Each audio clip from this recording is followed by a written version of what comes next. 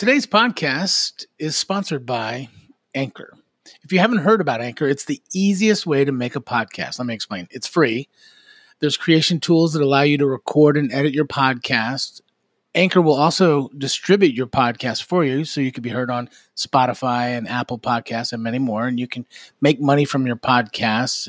It's everything you need to do to make a podcast in one place. So if you're interested, download the free Anchor app or go to anchor.fm to get started. Whenever I speak, at some point I ask, how many of you here would like to learn to lead with questions in 30 seconds? Well, every hand in the room goes up. And I point to one person and bring them up. And as they're coming up, I share that a lot of times I just sense from the audience that they would love to learn to lead with questions, but they imagine that it's like they'd have to go get a master's degree in questionology. Right. And it's, almost like, wouldn't it be great to be a brain surgeon and make that kind of money? Well, it'd be great, but it's not likely to happen because, they imagine it'll take such an incredible effort. And so that's why every hand goes up when I say, would you like to learn to lead with questions in 30 seconds? Hey, everybody. Welcome to Inspiring Growth. I'm your Chief Encourager, Mark P. Fisher. And Inspiring Growth inspires growth with leaders and their organizations. And I am here with Bob Tiede, who is a curiosity hero of mine. Hi, Bob. Welcome to Inspiring Growth. Mark, hi. I've been looking forward to this. Here's why Bob is one of my leadership and curiosity heroes. I've often said that curiosity may have killed the cat, but it fuels the king of the jungle, the lion. And Bob has fueled so much curiosity in me. Bob invited me to be a guest blogger on his blog, leadingwithquestions.com. So thank you for that honor. Here's the thing. Bob helps leaders shift from that immense pressure of having all the right answers to simply having a few of the right answers and tons of great questions. Questions I found in my leadership journey that have led to growth. So, Bob, I know you're an author of Great Leaders Ask Questions and the second book, 339 Questions Jesus Asked, and your most recent book, which Inspiring Growth Leaders, you can get for free later in the podcast. It's called Now That's a Great Question. So thank you for offering that to all my leaders, Bob. My pleasure, Mark. Before you started actually writing about great questions, you ran into a book that changed you. Can you tell us about that book and how it changed you? Well, absolutely. I want to back up just a little bit before that to give listeners an opportunity to know that I'm probably a lot like many of them. In my new book, Now That's a Great Question, the first chapter is a confession. And Mark, I always like my when I speak or my, I guess listeners or readers to understand that leading with questions does not actually come naturally to me. I've spent most of my career, as I look back, as a benevolent dictator, because the only paradigm of leadership I had, Mark, was that a leader needs to tell. Of course, a leader needs to use please and thank you, and a leader needs to appreciate good work by his or her staff. But I always thought the job of a leader was to direct. And then in 2006, I came across that book that you referenced. The name of the book is actually now the name of my blog, but the book was Leading with Questions by Dr. Michael Morquart. My wife loves to go to bookstores. She goes all over the bookstore. When she's done, she knows she will find me in the leadership section. And I usually pull off, 3-4 books, peruse them. Sometimes they all go back on the shelf. Occasionally one comes home. Well, that day when I found Leading with Questions, I only perused a few pages and said, this one's going home. And it was a page turner for me because it was my first exposure to a whole nother paradigm of leadership. And that is that leaders really did not need to have all the answers. I mean, what a heavy burden to think as a leader you have all the answers. Absolutely. And a shift to leaders just need to have some of the questions. And the other thing I loved about the book, I'm sure it's one of the reasons that I love going with this new paradigm, is that so much of it was so simple. Dr. Michael Marquardt shared the story of the Navy captain, Michael D. Aberhoff, who took over the command of the USS Benfold, one of our most modern warships. And when he took over, morale on that ship was the lowest in the Navy. 18 months later, he'd moved it to the highest in the Navy. Well, the first thing he did, and I so love this, was he had, and I'm sure it probably took almost a month, but he had 300 15-minute sessions with 300 sailors on his ship. That's unbelievable. And in that session, Mark, he asked them 3 questions. What do you like best about this ship? What do you like least? What would you change if you could? And I imagine at the end of the first day, maybe he'd only met with 10 sailors, but a buzz began on that ship. The new captain's different. He's actually asking us questions. He actually wants to know what we think.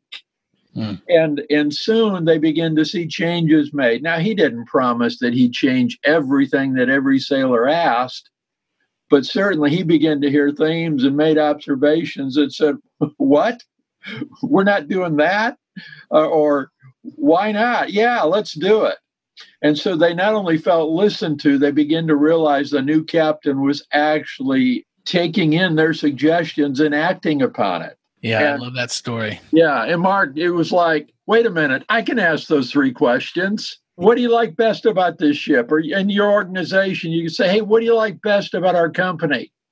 What do you like least? What would you change if you could?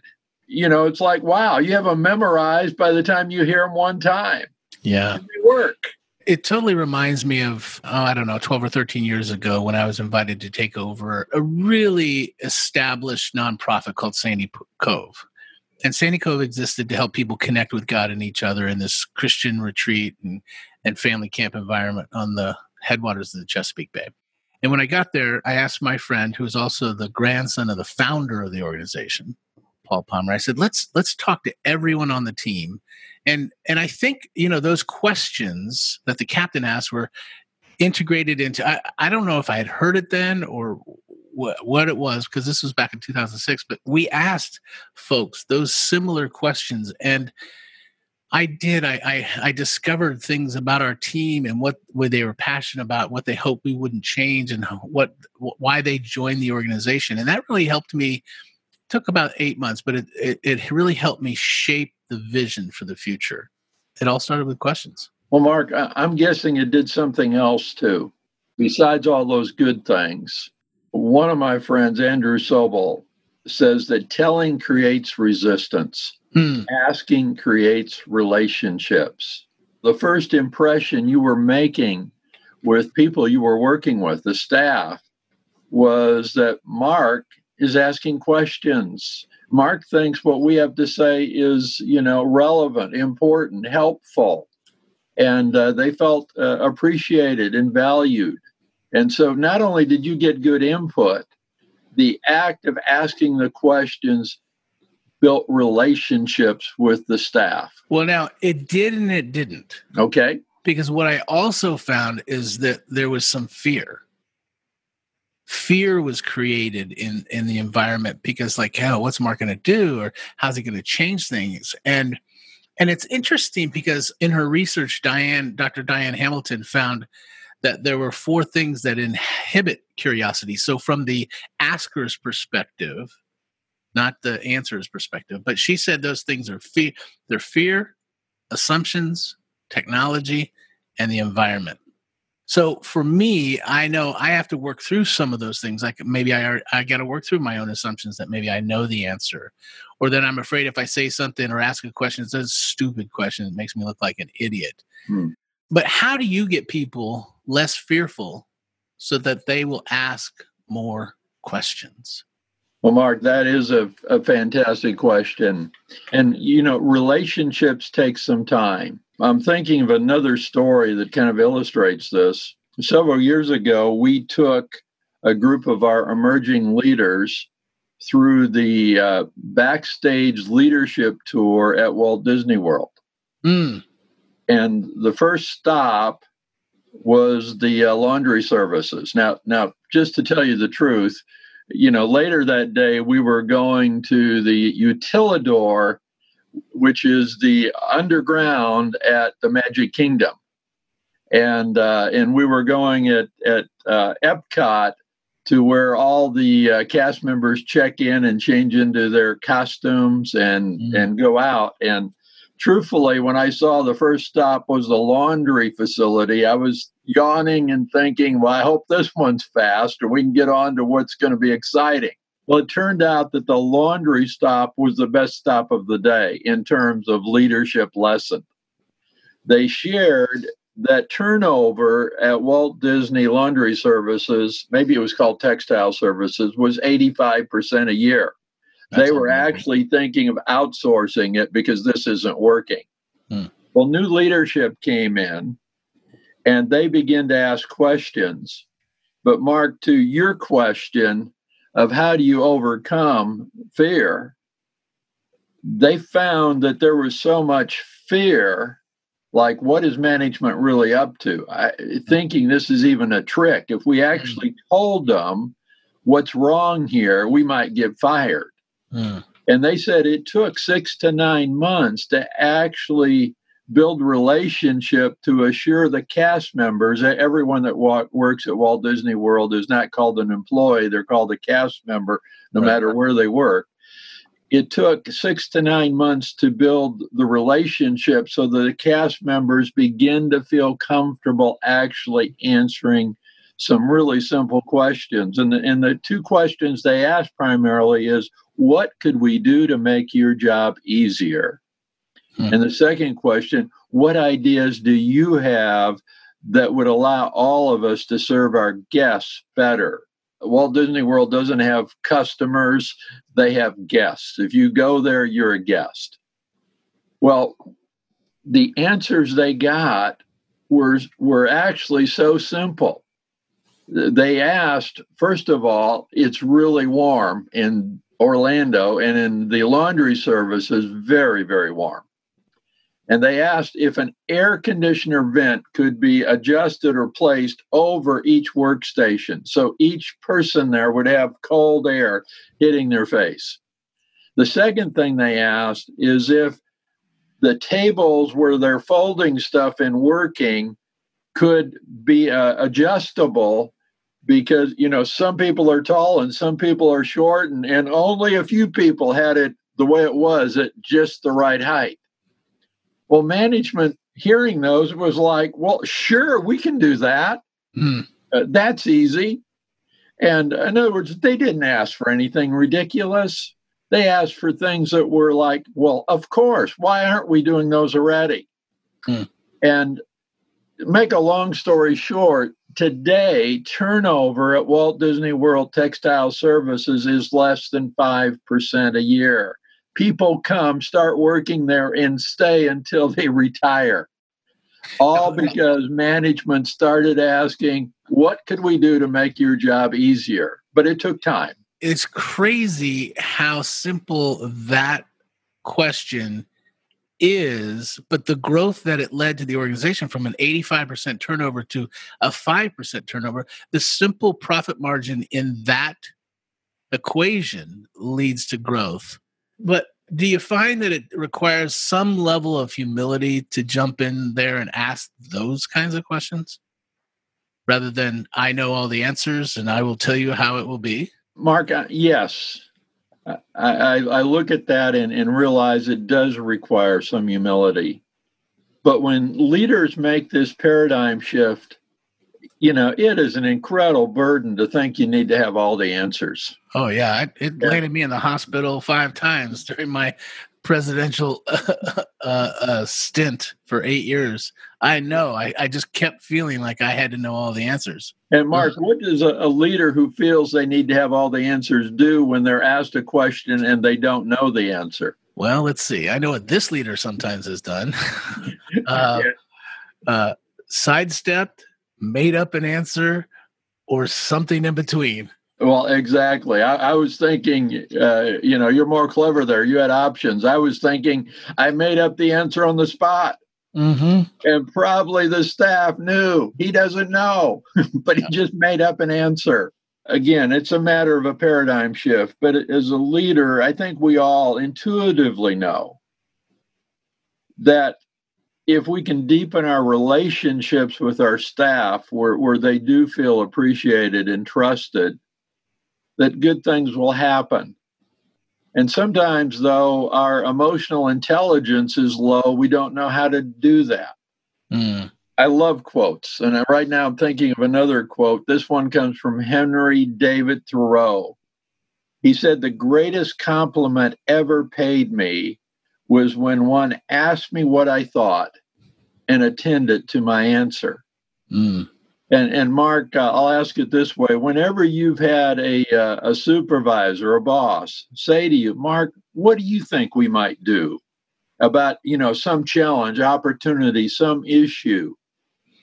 How did it make you feel that they had asked you? Well, your question evokes a story that I remember. Please. I was the vice president of sales and marketing at an organization. I was in a board meeting with, I think, 11 or 12 really smart people who loved the organization, were guiding it, leading it. And there was this moment where a multimillionaire entrepreneur started a business with his wife in the 40s. He's sitting in the room, and there was all this discussion about what kind of marketing strategies and sales, and all the board members were chiming in on what they thought. And it came around to this gentleman. I think he shocked the room. I know he shocked me, because he looked around the room and said, "Well, I don't really live this challenge day to day. I know Mark does. I'd really be interested in what he thinks." Mm. And even remembering that moment 20 some years ago, I get choked up thinking how it shaped me, how it modeled for me a way to make someone feel valued and appreciated and elevated in the eyes of others. It was a powerful moment. I actually was invited to be a part of performing his funeral years later, because the friendship that began as a result of those moments. So yeah, I would say those, when someone has asked my opinion in those times when I'm in my late 20s, early 30s, I mean, I was too stupid to even know I didn't know. But what a fantastic story. And when a leader sees, wow, by asking my staff for input, it's a way to communicate that I value them.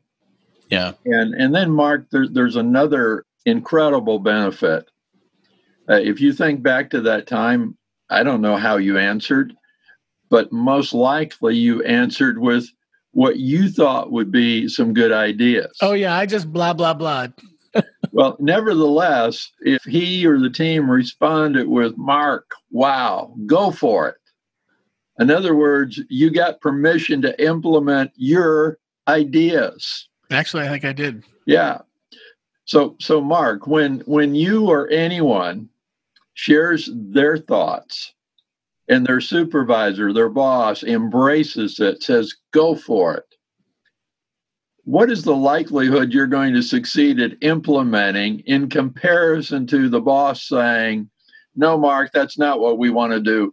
Here's what you need to go do." And they tell you what to do. Again, in my experience, if it's something I've been empowered to do that comes out of my experience or thoughts, I'm passionate. I'm a bulldog. Because it was your idea, and now you get permission to do it. You own it. You work hard to make it happen. Yeah. Fully. Whereas when a boss gives you an idea, and let's say even as you hear it, you're thinking, "That's not going to work." Right. What is your effort to actually making it work? It may only be a 50% effort, thinking all along this isn't going to work. But when it's your idea, even if it's not a great idea, you could say you work overtime to make it happen because you own the idea. So true. I mean, I have failed miserably when I've led people and tried to micromanage with do this, do that, do this, do that. So glad you're enjoying Bob Tiede's interview. Hey, listen, my team would like to ask you a favor.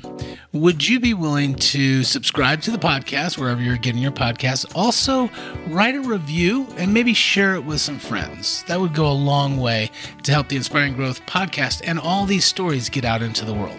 Thanks. Now, let's jump back into our conversation with Bob Tiede. You say, Bob, that you can teach a leader how to become a great leader through questions in 30 seconds. So for my Inspiring Growth listeners, will you teach us all those lessons, those questions? Oh, my pleasure, Mark. Whenever I speak, and it's in the books too, but whenever I speak, at some point I ask, how many of you here would like to learn to lead with questions in 30 seconds? Well, every hand in the room goes up. And I point to one person and bring them up. And as they're coming up, I share that a lot of times I just sense from the audience that they would love to learn to lead with questions, but they imagine that it's like they'd have to go get a master's degree in questionology. Right. And it's, almost like, wouldn't it be great to be a brain surgeon and make that kind of money? Well, it'd be great, but it's not likely to happen. Because, they imagine it'll take such an incredible effort. And so that's why every hand goes up when I say, would you like to learn to lead with questions in 30 seconds? So, Mark, today you'll be that person that I invited up on the stage. And when they come up on the stage, I say, Mark, the reason I picked you is I sense that you have a photographic memory. They look a little bewildered. And I say, the reason I say that is I truly believe you're only going to need to hear my 4 favorite questions one time and you'll have them memorized. So, Mark, are you ready for this? I'm ready. Well, here's my first favorite question. What do you think? Okay, I got it. What do you think? What else? The third one is, what else? The fourth one is, what else? So, Mark, do you have my 4 favorite questions memorized? What do you think? What else? What else? And what else? Why 3 times? Why do you have to say what else 3 times? Well, Mark, before I answer that, congratulations.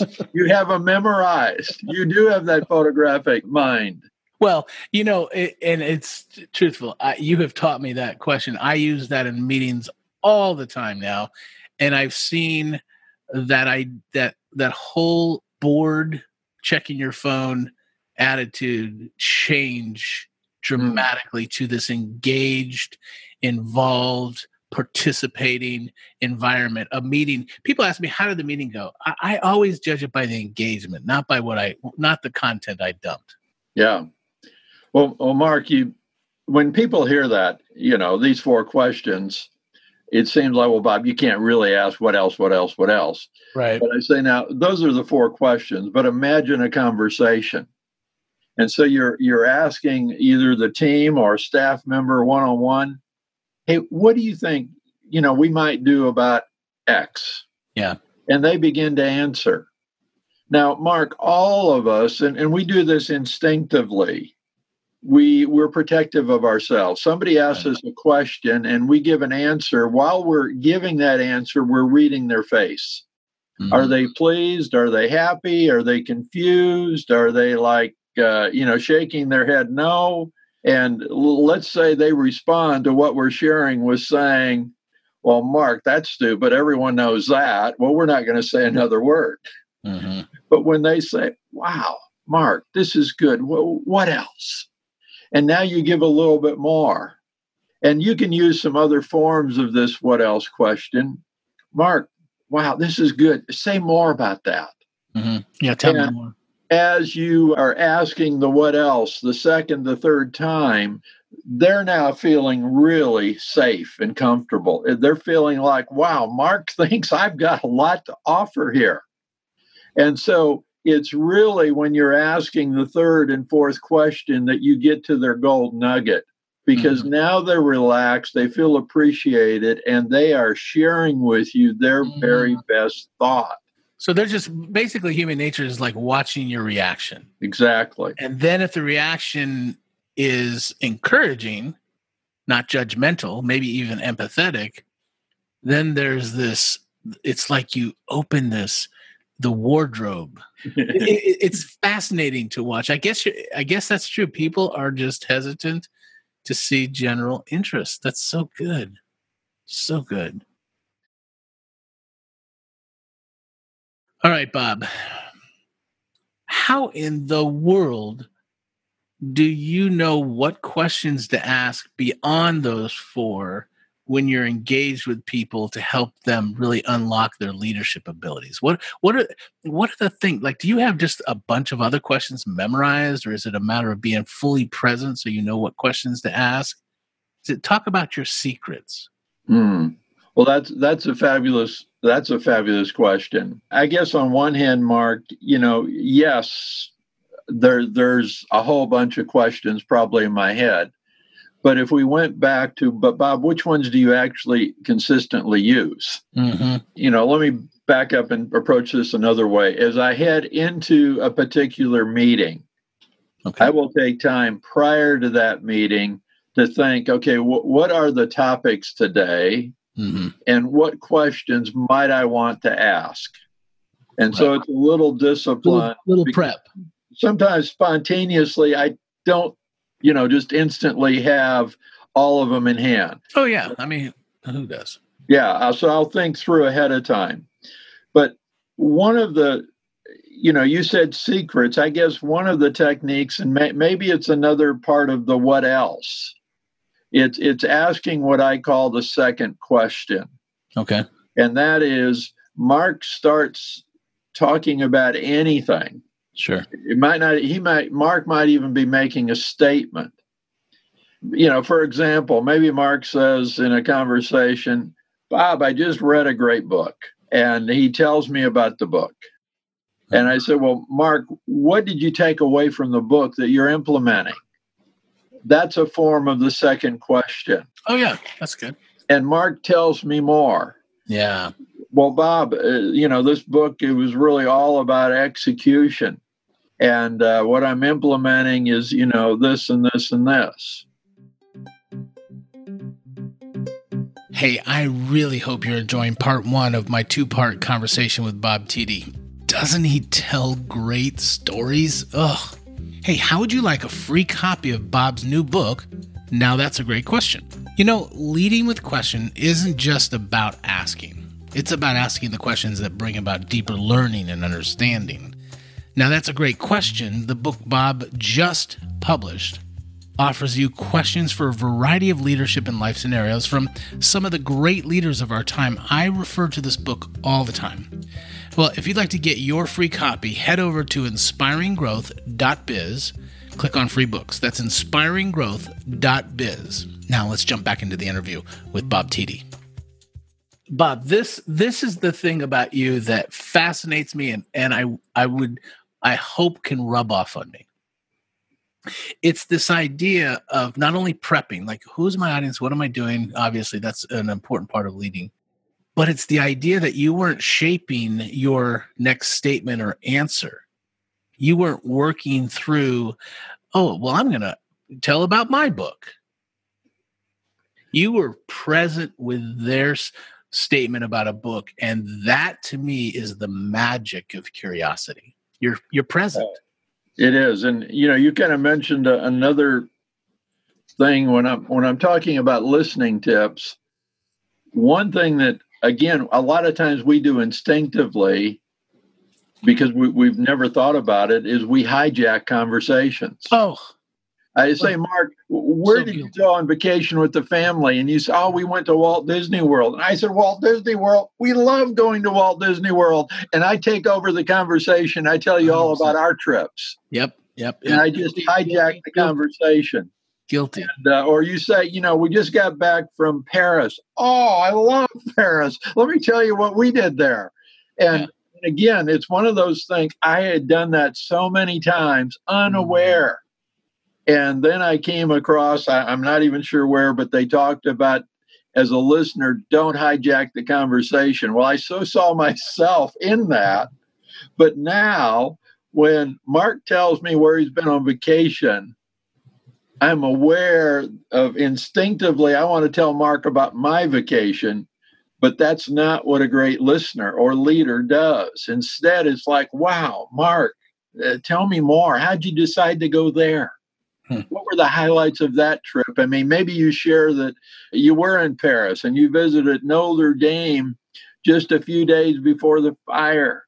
Wow, Mark, I mean, how did you feel when you heard about the fire? That is the kind of other-centered questioning that breathes life into relationships. You have quoted the co-author of Power Questions, Andrew Sobel, and I remember reading that book because you gave it to me years ago. And telling creates resistance, asking creates relationships. Relationships is what gives us life. It's what the Harvard study over almost 60 years showed, that the healthy men and women of the world are in relationships. That leads me to this scary and fascinating question that you ask that creates, I think, really powerful connections with other people. Please tell us what that question is, who you asked that question of, and generally in what situation that powerful connecting question. My friend Cheryl Batchelder, who was the CEO of Popeye's Chicken and is now the interim CEO of Pier 1, wrote an incredible book called Dare to Serve, in which she shares how she used servant leadership to turn Popeye's around. Popeye's shares were $10, and when she stepped away, they were more like $60 a share. I once said, Cheryl, why didn't you tell me? She said, Bob, that's illegal. I said, now you know. For your sake and mine. But in her book, she asked, how well do you know the people that work for you? Do you know the 3 or 4 events that have most shaped their lives? And Mark, when I heard that question, it was like, wow, Mark, in fact, anytime I hear a great question, I not only write it down, I can hardly wait to find somebody to ask it of. And so the very next day, I was having a coaching appointment. I'm privileged to coach in our organization one of my associates, who is the Associate Leadership Development Director for all of Canada. And I've known Neil since 2007. I wanted to ask him the question, but I kind of thought I really know Neil's story. I probably won't be surprised by his answers. I could kind of guess, but still I wanted to ask. Okay. I actually wanted to also pass on this question so that he would have it in his tool bag. And so I said, Neil, can I ask you a new question? Of course, Bob. Neil, what would you say are the 3 or 4 events that have most shaped your life? And Neil responded with saying, well, Bob, have I ever shared with you that my birth father died when I was 9 months old? My mother later remarried, and I actually have no memory of my birth father. The man who actually holds the place of dad in my heart is my stepdad. But he said, Bob, I've been told throughout my life, and again recently as a month or 2 ago, that in the final days of my birth father's life, he knew he was dying. He was at home in a big bed, and every day he asked to hold me for long periods of time.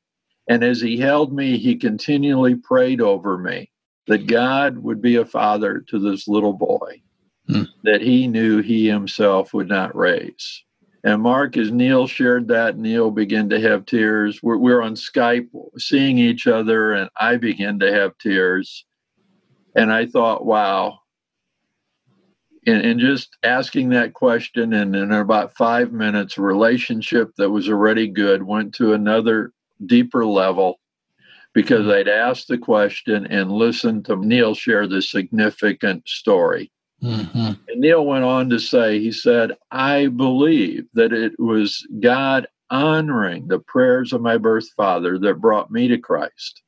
I believe it was the prayers of my birth father is the reason that I'm in full-time ministry today doing leadership development for Power to Change, the name of Crew in Canada. And I just thought, wow. And so it's a question. I don't want to promise you're going to have a dramatic answer like that one every time you ask, But every time you ask, it's going to be interesting. In fact, Mark, when I speak, I ask at this point, as I share this question, everyone to stand up and look around the room, spot somebody you don't know, and go stand beside them. In fact, the two of you will meet somewhere. And put your hand up if you're still looking. A minute or two later, everybody's found a partner. If there's one person left in the room, I'll be their partner. Mm-hmm. And I say, now, you're not going to have time to tell the stories, but I want you to share with each other. I'm going to give you 3 minutes each. Share with each other, what would you say are the 3 or 4 events that have most shaped your life? You probably can just kind of give the first sentence of it, the topic. Right. And I have them 3 minutes. Okay, now the other person answer. And I share with them, I know you'd like more time. I'm giving you permission at the coffee break, at lunch, breakfast tomorrow, the rest of the conference to pursue hearing those stories. But I then say, I have a question for you. You took 3 minutes answering with each other, 6 minutes total. How many of you would say that you actually know more about this new friend than many friends that you've known for years? Mm-hmm. Well, every hand in the audience goes up. And then I say, what could you do with those friends you've known for years to find out and deepen your relationship with them? I could ask them, what are the 3 or 4 events that have most shaped their lives? Mark, I'm curious, what are the 3 or 4 events that have most shaped your life? Oh, boy. Look at that. He tells and then he asks. I feel as if Yoda is in the room. Well, I remember I was 5 years old. I was playing in a sandbox in West Texas on a military Air Force base when my neighbor came and grabbed me out of the sandbox, put me in her station wagon, and drove me quickly to the base airport, where I kept asking her questions. Where are we going? What are we doing? Is my mom and dad there? And she was pretty quiet. And I remember getting in the corridor of that airport, seeing my then 28-year-old pregnant mother holding my 2-year-old brother. And as I ran up to her, it was very somber. And I said, where are we going? And she said, we're going to see Grandma and Grandpa. I said, well, is Daddy going? Is Daddy going to meet us? And that's when she told me the words that shaped the rest of my life. She said, no, Daddy's not going to meet us. Daddy's airplane crashed and he's gone to heaven. Mm. And I remember the sheer and utter shock that a 5-year-old can feel, and the loneliness and the abandonment and the tears of clinging to my mom. My wife, now 31 years, says that single event probably shapes more of who I am than any other event. So, yeah, I would say that was a big event. I think having 5 stomach surgeries in the first 4 years of my leadership at Sandy Cove, because I didn't handle the stress well, leaving me with chronic pain that left me on a ton of pain medicines that caused just me to be just so myopic and self-focused, to the point where I had a procedure to help block that pain called a spinal cord stimulator, but the doctor accidentally cut a blood vessel in my spine, and it cut off all the feeling from my waist to my toes, which led me on this long journey where I had to resign as president, and it took me 18 months of recovery, and I had to go in and get off all these pain medicines. But since then, I've come to realize perhaps some detours are not always detours. Sometimes they're actually the path. And it was during that time of leaving and recovery that I discovered, as I started walking with leaders, my purpose in the next stage of my life was to inspire growth with leaders and their brands. And I discovered it through the struggle and the pain of it. So that's 2 of 4. Well, Mark, thank you. Our interaction again illustrates you and I have had a good relationship. But Mark, you just opened up because I asked this question and shared some of the deepest significant stories of your life. And, as I got tears as I heard about that 5-year-old boy. It brought immediately, wow, my deepest sympathies, Mark. And I personally, I can't even imagine. I will never say to somebody, I know what you feel, when I have never experienced that. So I can't say to you, Mark, I know what you feel, but I do care.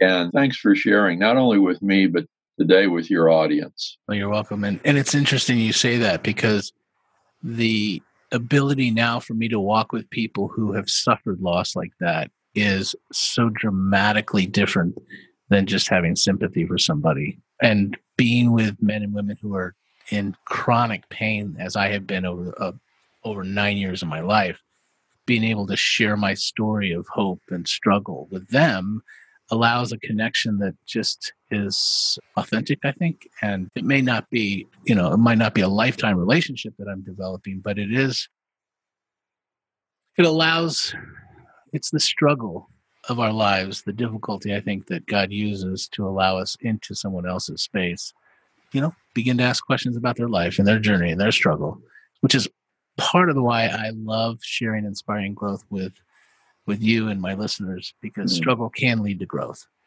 It can lead to growth. And in most cases, it does lead to growth. And there you have it.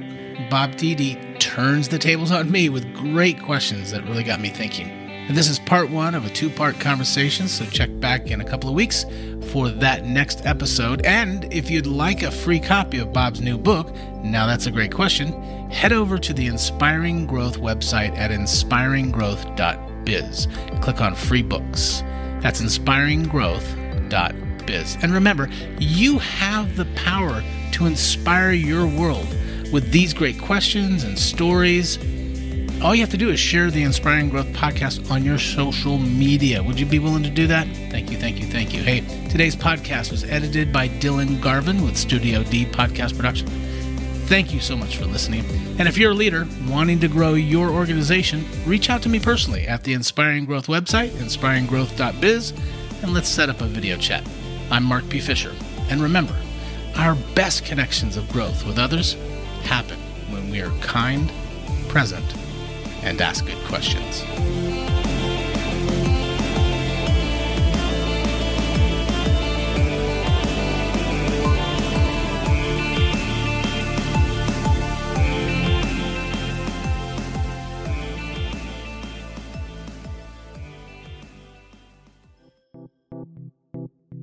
I'm wondering, how would you like a free copy of Bob's new book, Now That's a Great Question? To get your copy, head over to inspiringgrowth.biz, click on free books. That's inspiringgrowth.biz.